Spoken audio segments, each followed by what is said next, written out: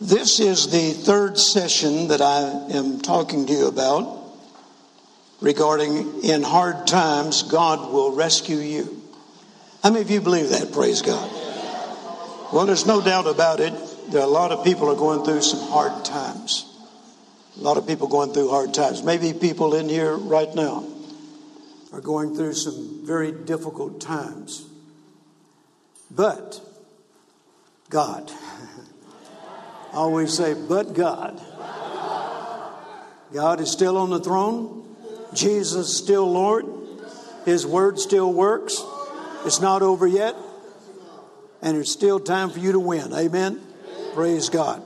I think I want to give him another shout in advance. Praise God. Hallelujah. Amen.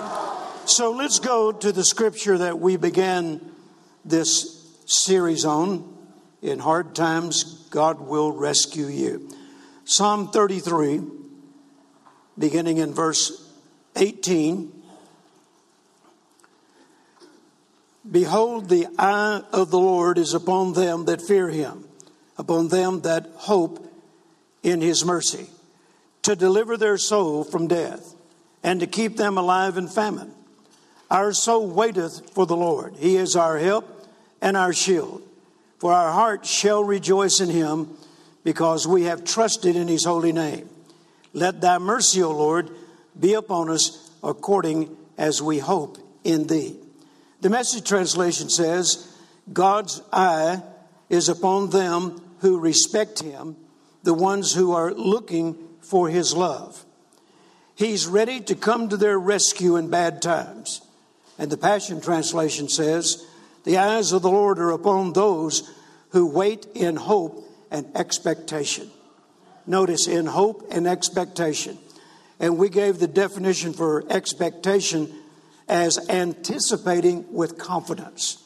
Looking forward to a future event with reason to believe that that event will happen. Hallelujah. How many of you are expecting some good things to happen? Amen. We have declared since the beginning of this year, actually way back in October of last year, that this is the year of the open hand of God. That those who will not be moved by all the chaos and the disorder that is happening around them, then they can expect to experience the open hand of God, bringing to them supernatural, extraordinary, and unusual provision. Hallelujah. Is anybody in here already experiencing that? Well, I certainly am, praise God. And if you're not, just remember, the year is not over. Hallelujah. Amen. It could be that your breakthrough will come before you get home today. Don't ever give up on God. Somebody said, I don't know if that's possible. Well, no, wait a minute. Be careful when you say something like that. The prophet said one time, this time tomorrow, God will do thus and so.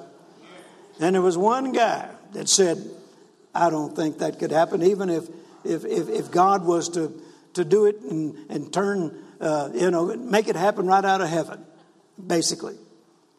He said, the prophet said, oh, it'll happen. And you'll see it happen, but you won't experience it. You won't partake of it. So be careful when you say things like, I don't believe that could happen. Don't be the only one in the building to not experience it. Amen. If it's the most difficult thing that you've ever dared to believe for, just keep daring to believe it. Amen. Because God is faithful. Can you say amen? So the eyes of the Lord are upon those who wait in hope and expectation. So expectation is a confidence, or it's a anticipating with confidence. I anticipate what God says in his word, the promises of God. I anticipate them with confidence coming to pass in my life. If I didn't, why would I even live this way? I mean, if God's not faithful, then why are we even coming to church? If God's not faithful, why would we even read this book? But he is faithful. Keep coming to church and keep reading the book. Amen. God is faithful. And when you find the promise that pertains to your situation, the Bible says all the promises of God are in Him, yes, and in Him, amen. That means affirmative, and so be it. So you can have confidence that God will watch over those promises and bring them to pass in your life. Now, I didn't say before dark. I didn't say before the weekends, even though that is possible. But the point is, having done all to stand, stand.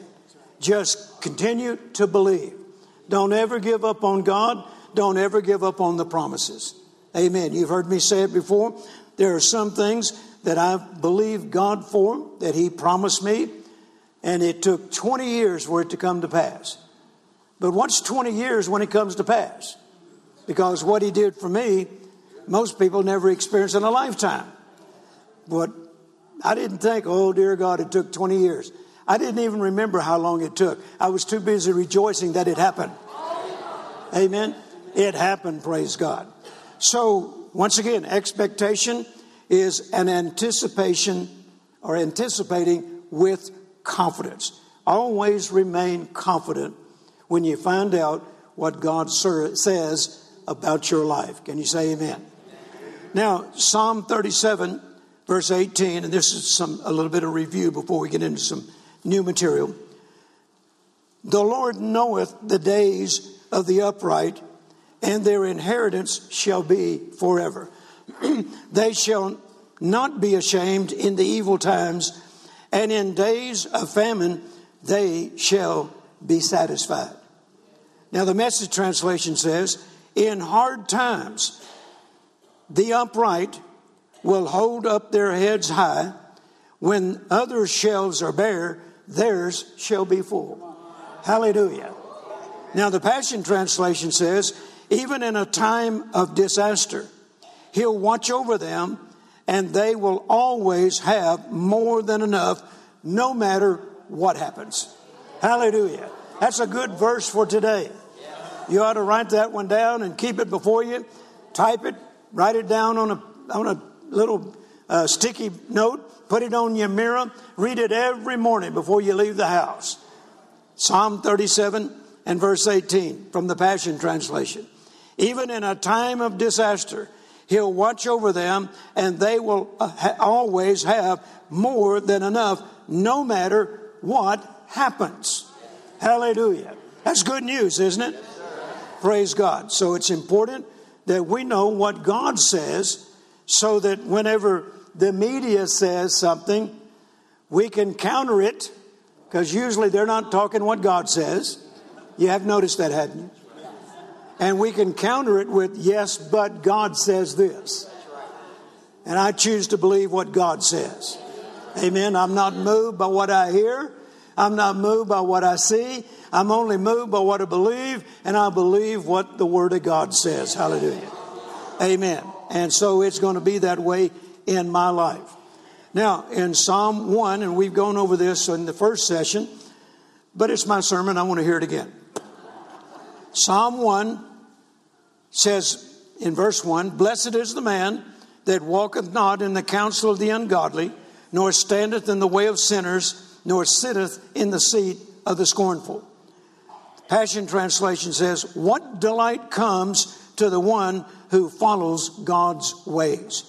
The Amplified Bible says, blessed, happy, fortunate, prosperous, and enviable is the man who lives not in the counsel of the ungodly, following their advice, nor stands submissive and inactive in the path where sinners walk, nor sits down to relax and rest where the scornful and the mockers gather. So notice, if you want to be blessed, pick the right company to associate with. Amen. Hang around people of faith. Make your best friends people of faith. Hallelujah.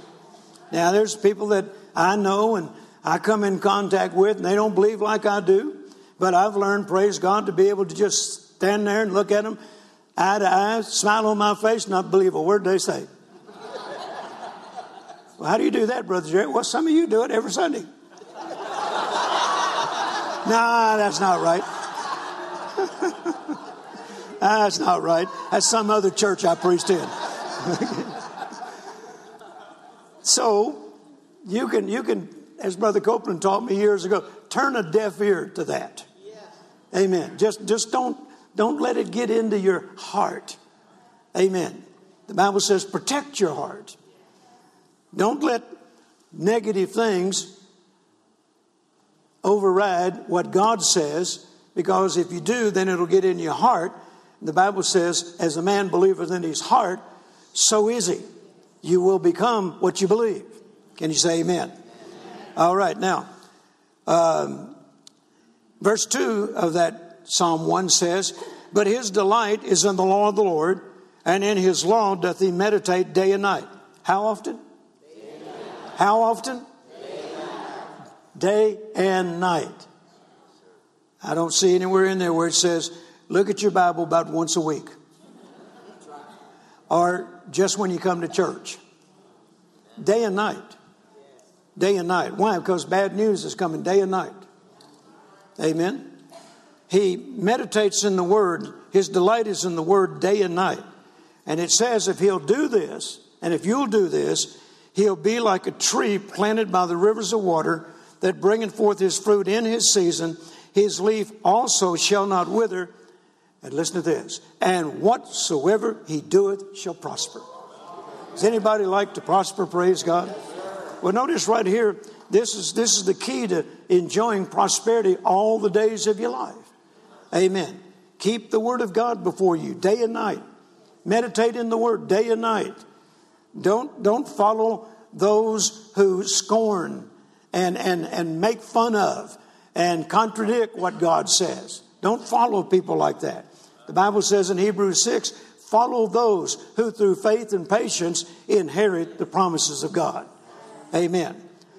The Passion Translation says, his passion is to remain true to the word of I am, meditating day and night on the true revelations of light.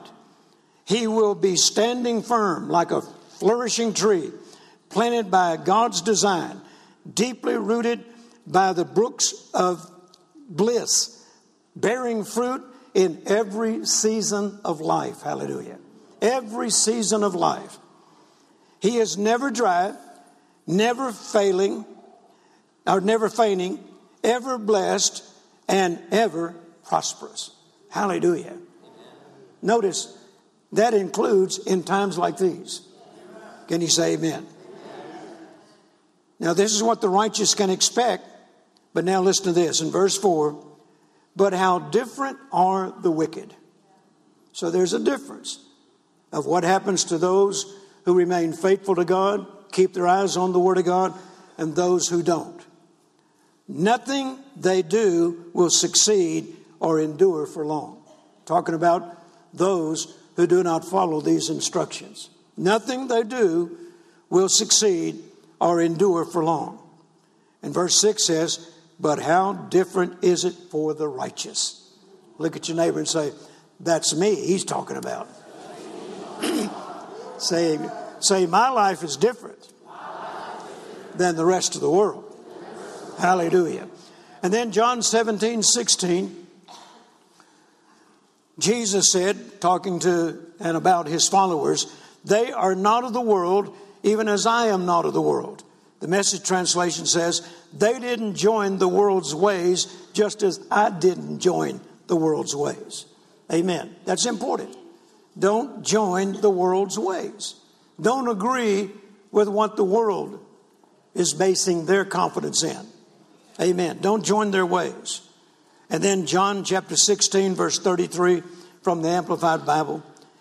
In the world you shall have tribulation and trials and distress and frustrations. But, don't forget to read the but, because what follows but changes everything. But be of good cheer. Take courage. Be confident. Undaunted. For I have overcome the world. I have deprived it of its power to harm you. And I have conquered it for you. Let's give the Lord a good shout for that. Amen. Come on, let's give the Lord a good shout for that. Amen. Now let's get into some new material. Proverbs chapter 4. Proverbs chapter 4. And let's look at verse 18. But the path of the just is as the shining light that shineth more and more unto the perfect day. The Amplified Bible says the path of the just gets brighter and brighter. That means, praise God, you've got a wonderful future to look forward to. Oh, well, let me ask you a question first of all. You are the just, right? Yes. Let me see the hands of all the just. Okay, then look at somebody and tell them, my future's bright. Hallelujah. God has a plan for each and every person in this room today. And that plan does not include failure. It does not include failure. It does not include defeat. It does not include barely getting by. We've already seen from the Word that when their shells are bare, ours shall be full. Amen. So God's plan is not for you to fail. Jeremiah 29:11, you all know it. For I know the thoughts that I think toward you, saith the Lord, thoughts of peace and not of evil, to give you an expected end. He wants to give you the end that you're expecting. Amen. I'm expecting good things in the days ahead. I'm not expecting to fail. I'm not expecting to go under. I'm not expecting to lose everything. Amen. I'm expecting to get better. I'm expecting to get stronger. I'm expecting to increase. I'm expecting to experience the favor of God even more than I ever have in the last 52 years. Hallelujah. That's what I'm expecting, praise God. And it's a proven fact. You get what you expect, good or bad. But I'm expecting good things. The Message translation says, I know what I'm doing. God speaking. I know what I'm doing. I have it all planned out. Plans to take care of you, not to abandon you. Plans to give you the future you hope for. Plans to give you the future you hope for. What kind of future are you hoping for? Let me encourage you, if you haven't done it, start writing down the future you hope for. The Bible says, write the vision, make it plain. Write your vision. Write what you're expecting your future to look like. What do you expect your future to look like by the end of the year? What do you expect your future to look like 1 year from now? How about 5 years from now? Well, maybe you haven't thought about it that far in advance. But at least you can write down what you're expecting God to do for you and your future by the end of this year. Amen?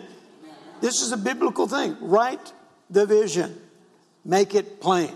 So he that reads it can run with it.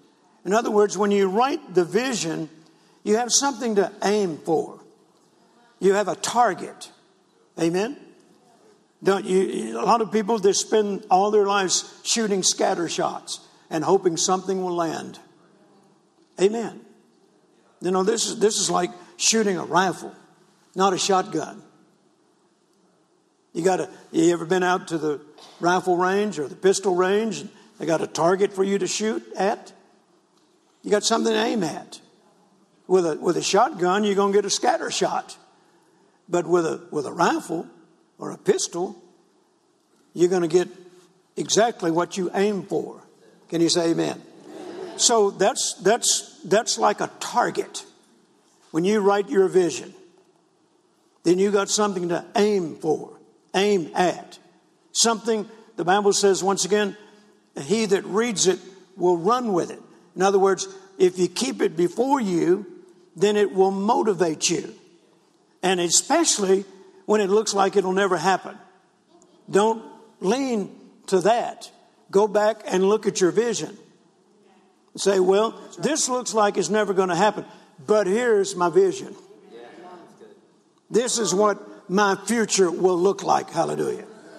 And I said, does that really work? Well, If it doesn't, somebody needs to tell me, because it's been working for me for 52 years. Amen. Let me give you an example. And you've heard me tell this before, but we're an international ministry. This is not all I do right here. This is just an outreach of Jerry Savelle Ministries International. And we don't have international on the end of it, just on a play on words. I went to one little church one time down in South Texas. Wasn't much bigger than our speaker's room. And the sign on the front of it was as long as the building. And it had international. Well, it didn't look international, but I asked the pastor, I said, you gave it the name international. He says, well, it don't look like it now, but that's what we're believing for. We believe we're going to have churches all over the world. That was his vision.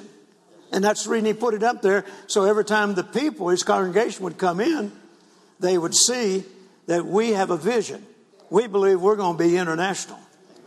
Well, it's not just my vision. We've been international for years and years. I've had the privilege of preaching in 49 different nations. And we plant Bible schools. We plant churches, orphanages. We've built medical facilities. We're involved in humanitarian efforts. And so it's an international ministry. And because I've been doing this, my first trip internationally was 1978. I went to Africa, Kenya, and the Lord said, what you do here will be the springboard to the rest of the continent. And you'll establish your ministry in 10 different African nations. Well, since then, sometimes nations split up, and one nation became 2 nations, so now it's 11 nations. And we're doing that.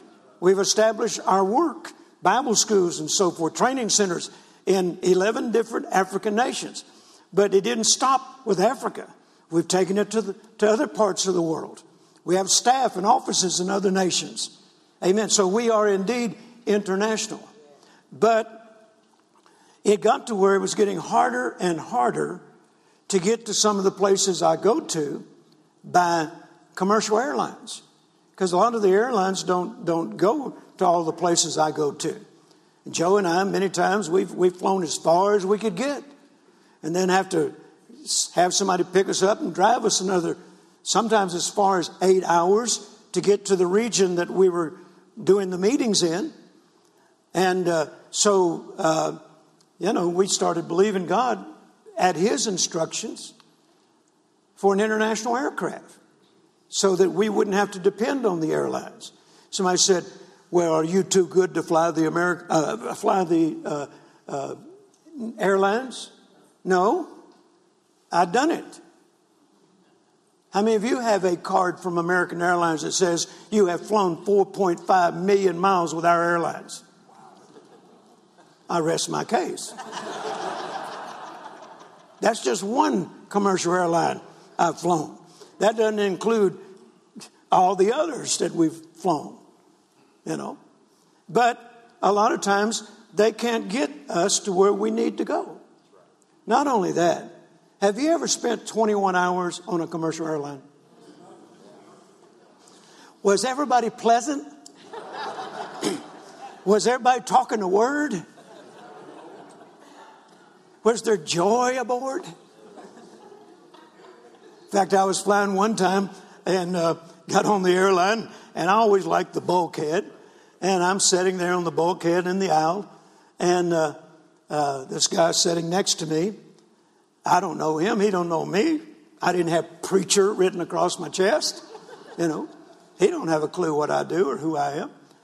And in a little while, the captain came out of the cockpit and he said, hey, Jerry Savelle, I'll be right back. I want to talk to you. I said, okay.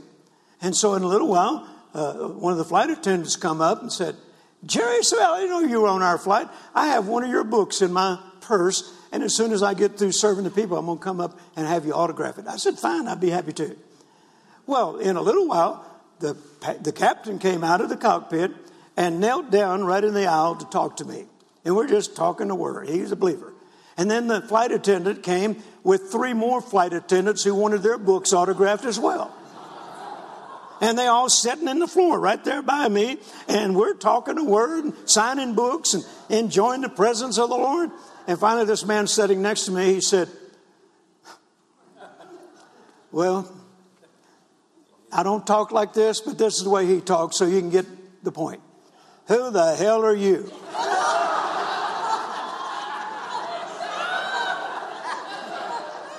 I said, highly favored, thank you. Then his next comment was, well, I hadn't had any damn service since you got aboard. That's what he said.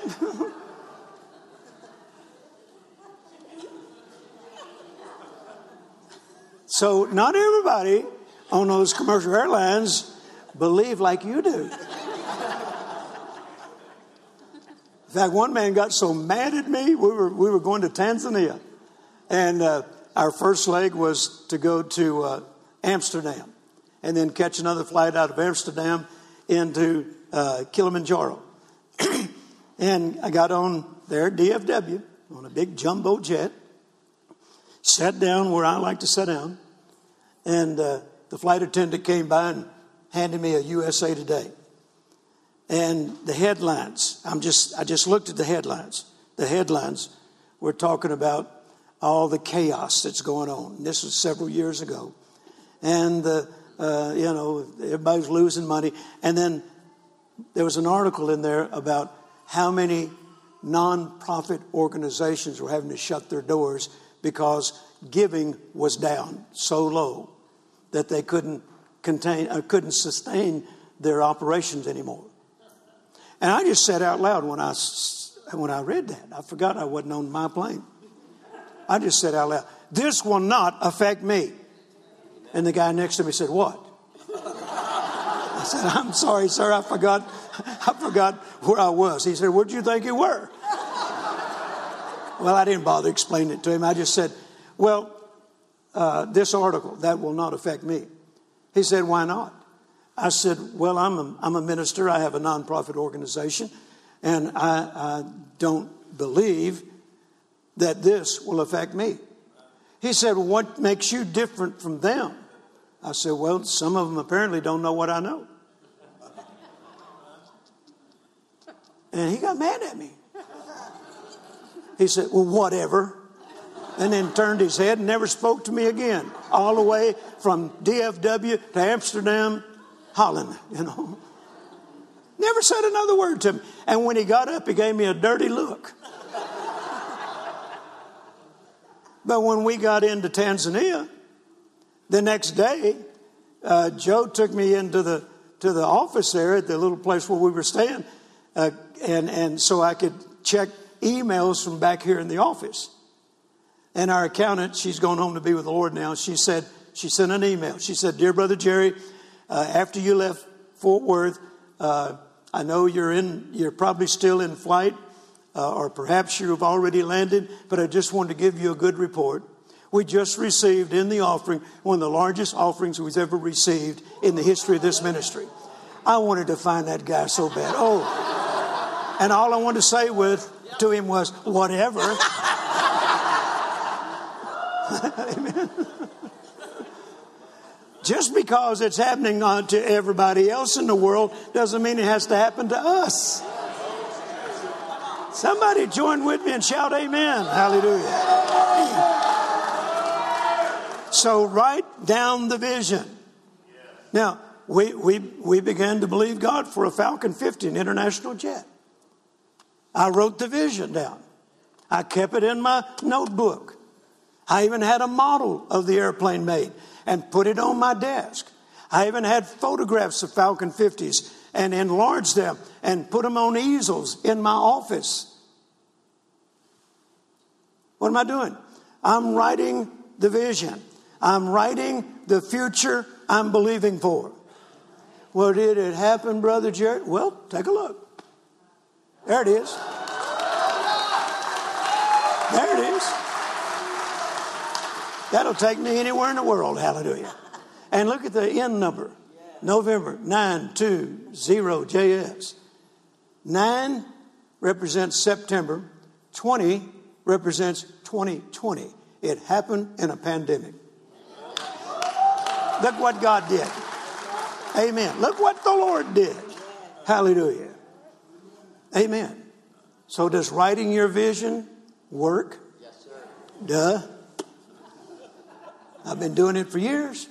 It's the way I believe for everything that I'm expecting to happen in the future. In fact, if you were to come into my office, you would see a model of every airplane that we have owned over the last 52 years. But we had the model before the airplane came. Amen.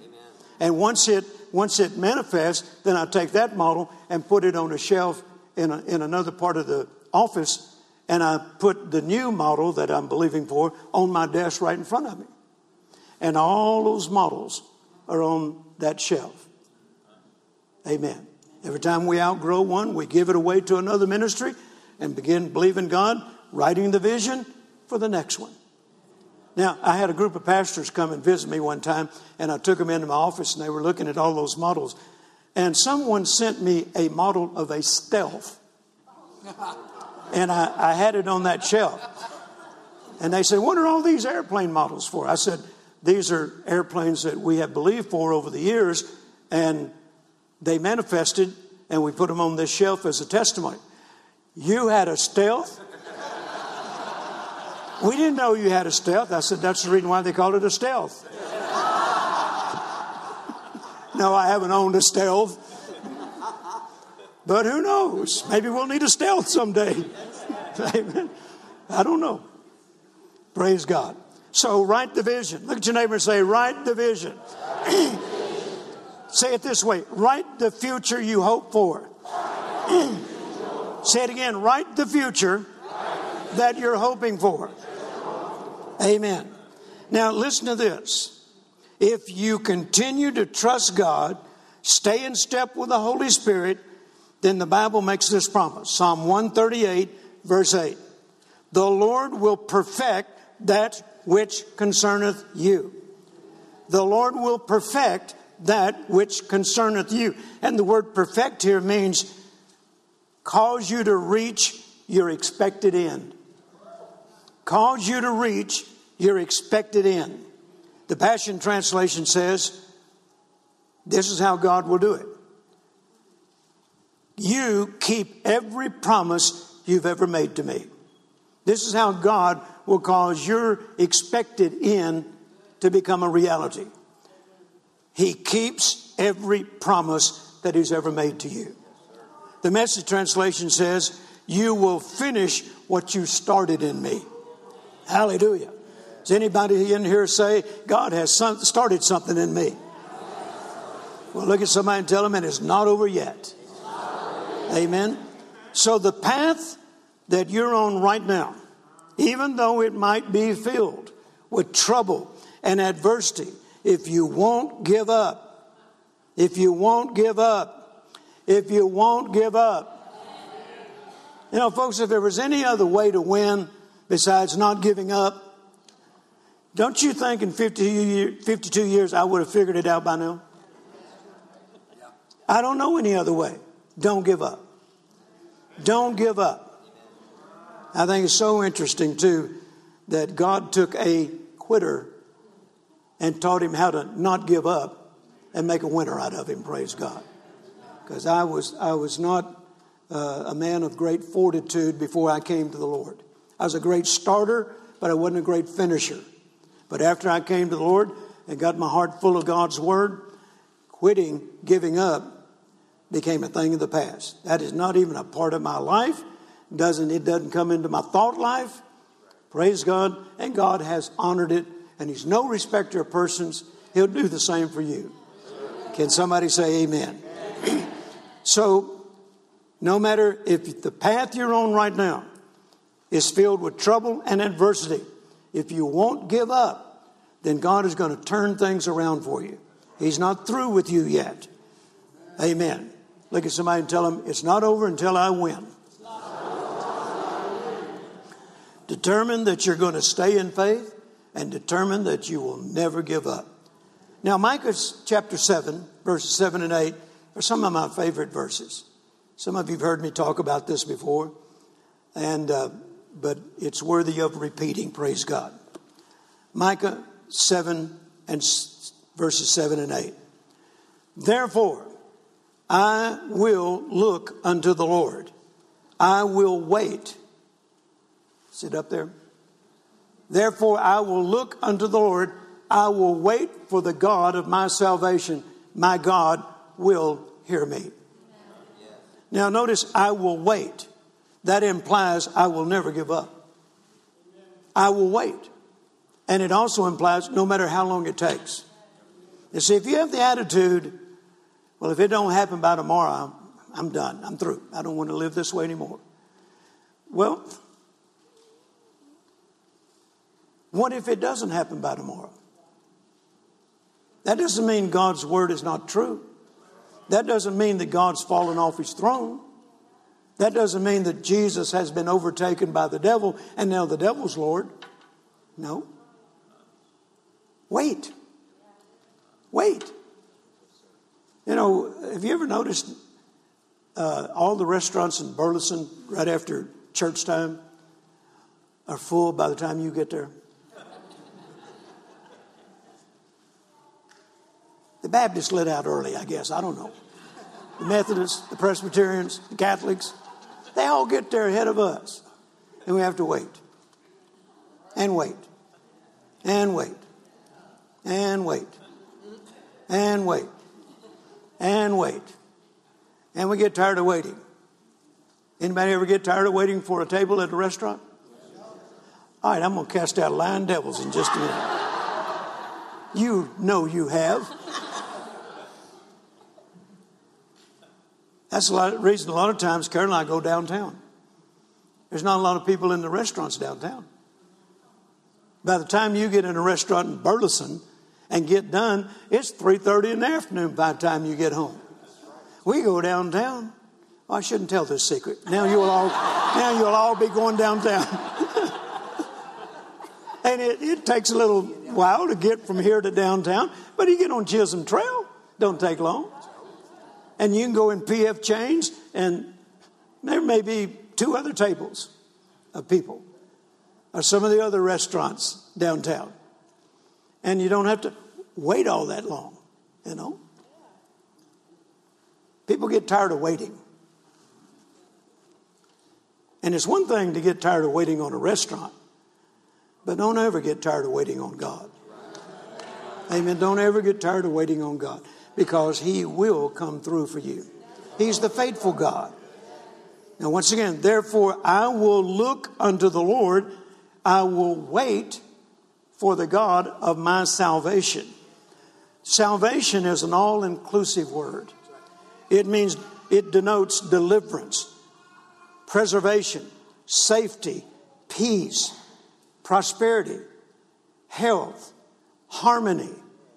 That's what salvation includes. And notice it says, I will wait for my God, the God of my salvation.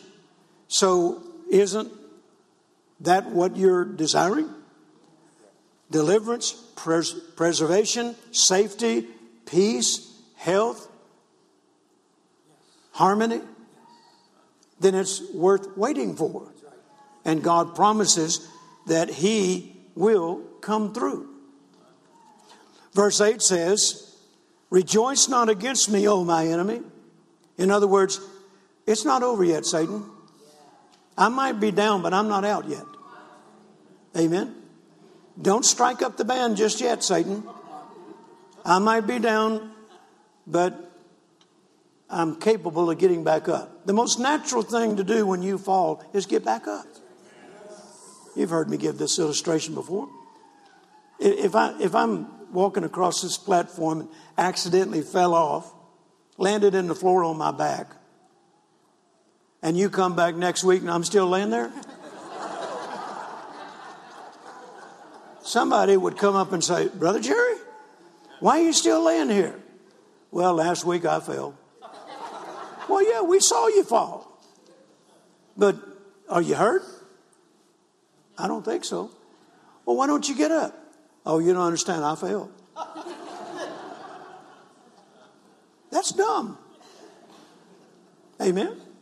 In fact, if I accidentally fell off that platform, I'm going to get up so quick and hope to God you didn't see me fall. Because I've had it happen before. Amen. We were in Hot Springs, Arkansas. You know the place you're in. We were in Hot Springs, Arkansas, out in a field, a pasture. It's a ranch. They used to have camp there, Brook Hill Ranch. And I was preaching. And they made a platform out of 2 4x8 sheets of plywood. And nailed them to a stand that was about, maybe this high. And that was my platform. And people are sitting out in front of me. It's an outside thing. And every once in a while, a cow would walk by right between me and the audience, you know. At least I got a response when he walked by. He said, "Ooh." That's cow talk for amen, brother. Amen. And so, and they had a little band, and the band had all their instruments on the side of the platform, and the drums were over here, and the guy that played the guitar, he leaned his guitar up on a stand, you know, and I'm preaching. And back then, I preached it so fast, you had to buy the tape, slow it down to figure out what I said. Because I didn't know if anybody had asked me to come back again, so I preached everything I knew in one sermon, you know, real fast. And so, man, I'm preaching on there, and I'm going, and I am shucking the corn, as Jesse would say. And I got too close to the edge and fell off, and my bottom landed in the bass drum. My arms and legs are sticking out of the bass drum. Everybody got up to see where I went. And I'm sitting in the bass drum. I said, "Lord, what do I do now?" He said, "Micah 7:8 and do it quick, boy." I said, "Micah 7:8, Micah 7:8. It says, 'When I fall, I shall arise.'" He said, "Do it quick, boy. Don't ask any more questions." I said, "What do I tell the people?" He said, "Don't say anything about the fall. Just take up where you left off." So I come out of that bass drum, got right back up there, and just took up where I left off. Now, right after the service, there was a lady came up to me and said, "Brother Jerry, how come you to fall?" I said, "It was an accident. But did you see that recovery?" She said, "Do you fall often?" I said, "Ma'am, I'm going to talk to you about the fall. Let's talk about the recovery." She said, "I've never seen a preacher fall off the platform before." I said, "Lady, I'm not going to talk to you about the fall. Let's talk about the recovery." She said, "Is there something wrong with you? Do we need to pray for you?" I said, "Lady, I'm not talking to you about the fall. Let's talk about the recovery." See, some people fall and they spend the rest of their life talking about the fall. Amen. He said, "Rejoice not against me, O my enemy, for when I fall, I shall arise." Amen. If the devil's knocked you down, get up. Get up. Hallelujah. Amen. In fact, Proverbs 24:16 says, "For a just man falleth 7 times and riseth up again." You might get knocked down 7 times. But the way to win is get up 8. Amen. The devil's knocked me down 7 times, brother. Well, all you got to do to win is get up another time. Get up 8 times. Amen. Many of you have heard me share this story. And I can't help it because every time I read Micah 7:8, I think of it.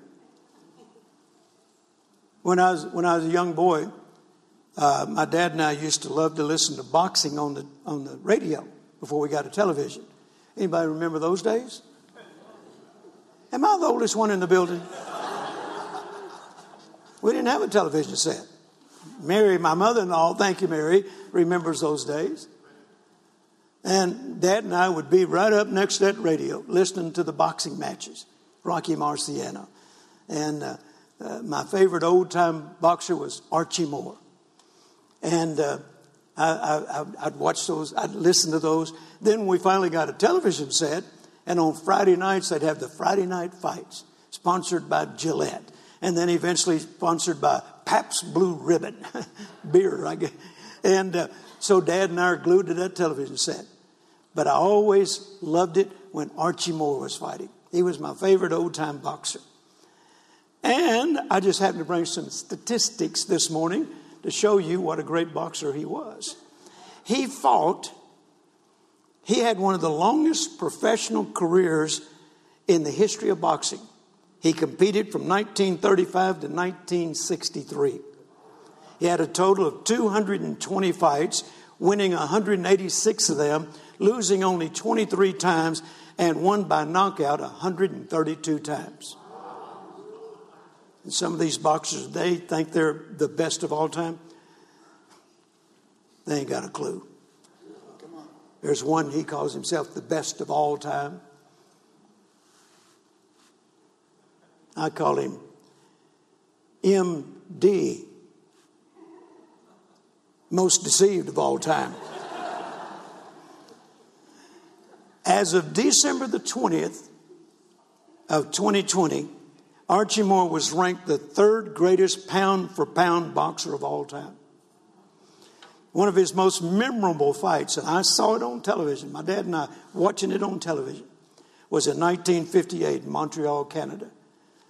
Archie was light heavyweight champion, and he was defending his title against a tough Canadian by the name of Yvon Durrell. Yvon Durrell knocked Archie down 3 times in the first round, and Archie got up. Durrell knocked Archie down again in the 5th round, and Archie got up. And then in the 10th round, Archie knocked Durrell down.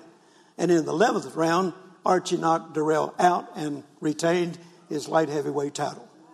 Now, I was invited years ago to do a conference in Phoenix, and it was with professional and collegiate athletes.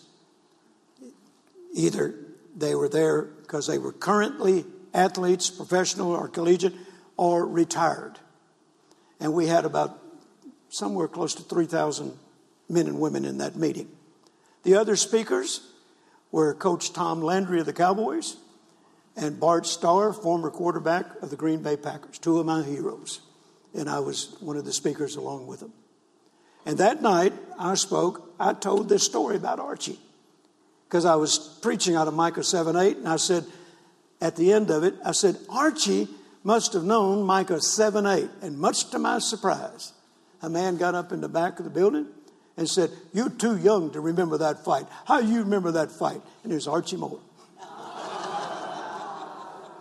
My childhood hero. Got to meet Archie after the service, and what a thrill it was. How many of you remember when George Foreman made a comeback and fought again for the heavyweight title? And he eventually fought a man by the name of Michael Moore. Jesse and I were preaching in Detroit, and that fight was coming on Saturday night. And we got out of the meeting and went back to our room. I said, Jesse, I've arranged to watch that fight tonight. You want to come to my room and watch it with me? Yeah. So we went to my room. And they'd already had all the preliminary fights. But by the time we got out of the meeting, the fight with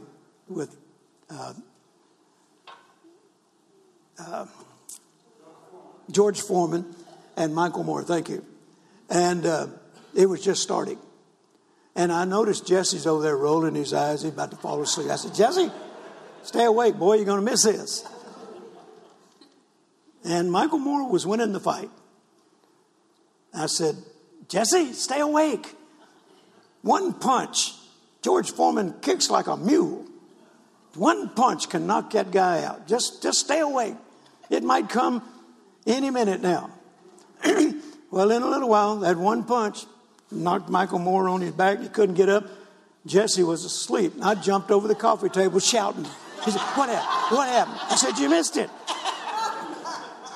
And guess who was in the corner that night as the trainer for George Foreman?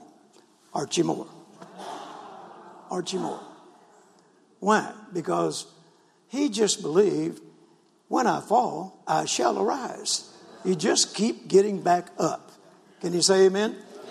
So if you are on a path right now where you've been knocked down a few times, it's not over, folks. When I fall, I shall arise. Look at your neighbor and say, when I fall, I shall arise. No matter how many times I get knocked down, I will arise. Amen. Now the Apostle Paul adds to this in 2 Corinthians chapter 4, verses 8 and 9. He says, we are troubled on every side, yet not distressed. We are perplexed, but not in despair. Persecuted, but not forsaken. Cast down, but not destroyed. Now let me read it to you how the religious mind reads it. We're troubled on every side. Oh yes, hallelujah. We are perplexed. Oh dear Jesus. We are persecuted. Oh yes, amen. We are cast down. Oh dear Jesus, help us. That's not what it says. It says we are troubled on every side, yet. In other words, the story's not over yet. Not distressed. We are perplexed, but not in despair. Persecuted, but not forsaken. Cast down, but not destroyed. One translation says, Message translation says, we've been surrounded and battered by trouble, but we're not demoralized. God hasn't left our side. Hallelujah. Amen. Don't let getting knocked down, don't let adversity and trouble demoralize you. Amen. The Bible says we walk by faith and not by sight. Another translation says, I might get knocked down, but you will never knock me out. Hallelujah. Isaiah 54:17, you're very familiar with it. I'm going to read the latter part from the Amplified Bible. The King James starts out with, no weapon formed against us shall prosper. The Amplified Bible adds, triumph over opposition is the heritage of the servants of the Lord. Amen. That simply means you were born to win. I said you were born to win. Hallelujah. You were not born to fail. You were born to win. Now the word triumph means to have a successful ending. To have a successful ending. And that's where you're headed this morning. Praise God. Now let me wrap it up with this. Just a couple of stories here, and I won't ask you to turn. You can look them up later. Genesis chapter 6 and verse 8 says, but Noah found favor in the eyes of the Lord. This is during the time of the flood, as you recall.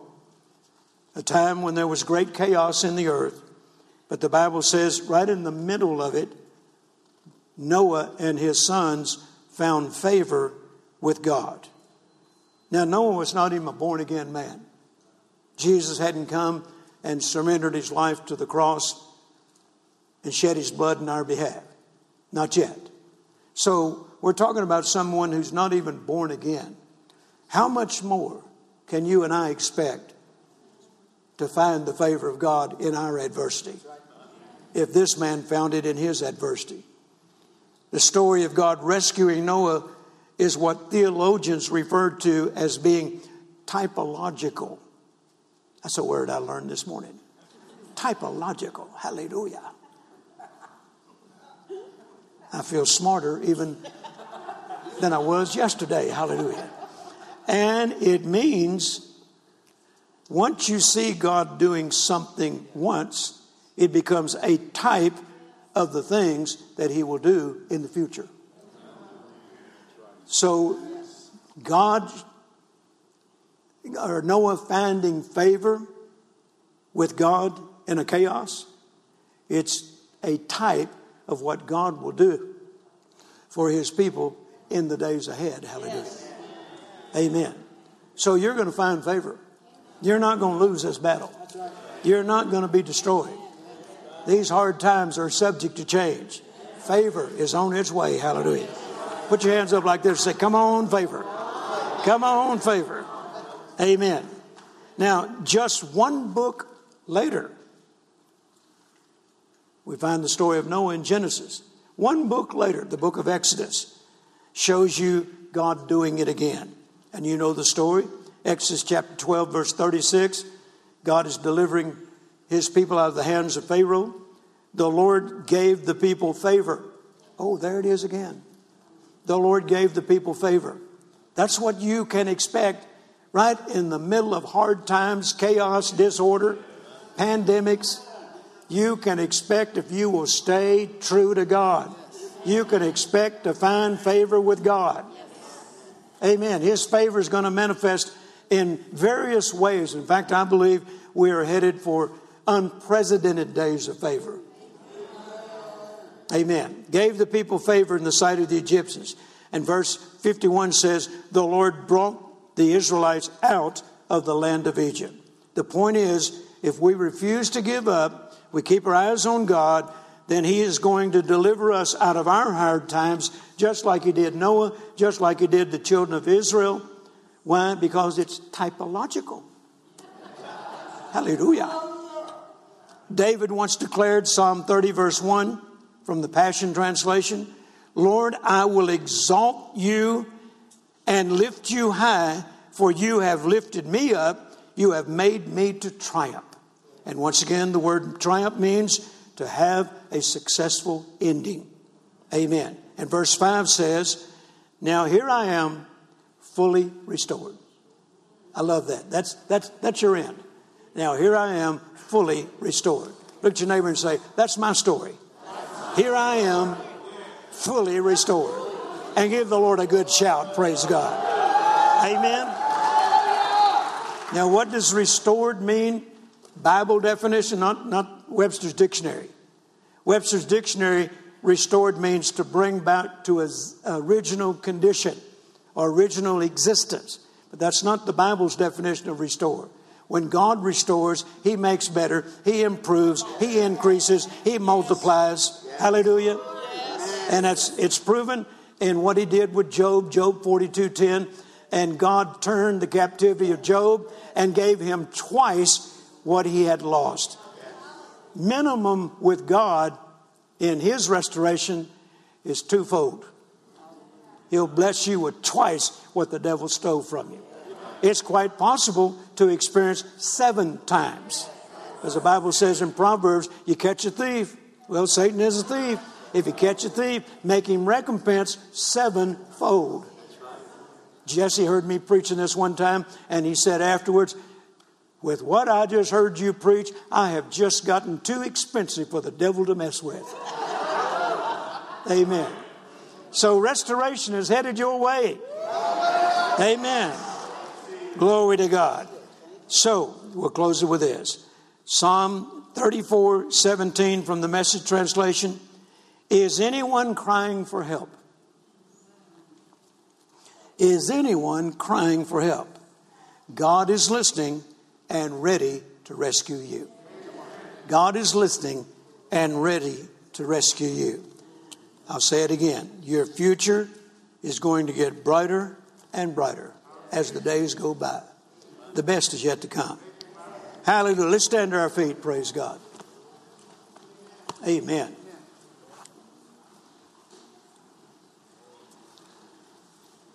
Glory to God. Do we have our prayer partners handy? People that are assigned to pray. Would you guys come on up here? Not to embarrass anybody in here, but if you are struggling right now with adversity, and in the natural it just looks impossible to overcome, we want to stand in faith with you. That's what assembling of believers, part of it is all about. Is so you have others of like precious faith can stand in agreement with you. And that's what we want to do this morning. So if you will, if the musicians will go ahead and just minister unto the Lord. If you want the prayer of agreement prayed for over you, would you come on up and allow our prayer partners to pray over you and set themselves in agreement with you in the name of Jesus. Come on up. Don't wait on anybody else. Just come on up. Hallelujah. We bless you, Lord. We bless you, Lord. We bless you, Lord. We want you leaving here this morning confident that God knows exactly where you are. God's working behind the scenes, and God's about to turn things around for you. Hallelujah. Joseph, would you come up? Pastor, would you come up as well? There's still others. Would you come right here? Anyone else? Come on up. Pastor Justin's right here.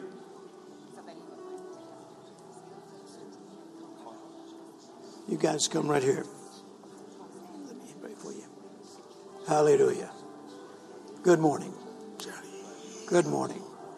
Father, in the name of Jesus, I set myself in agreement that this couple is about to arise out of all the adversity they're facing.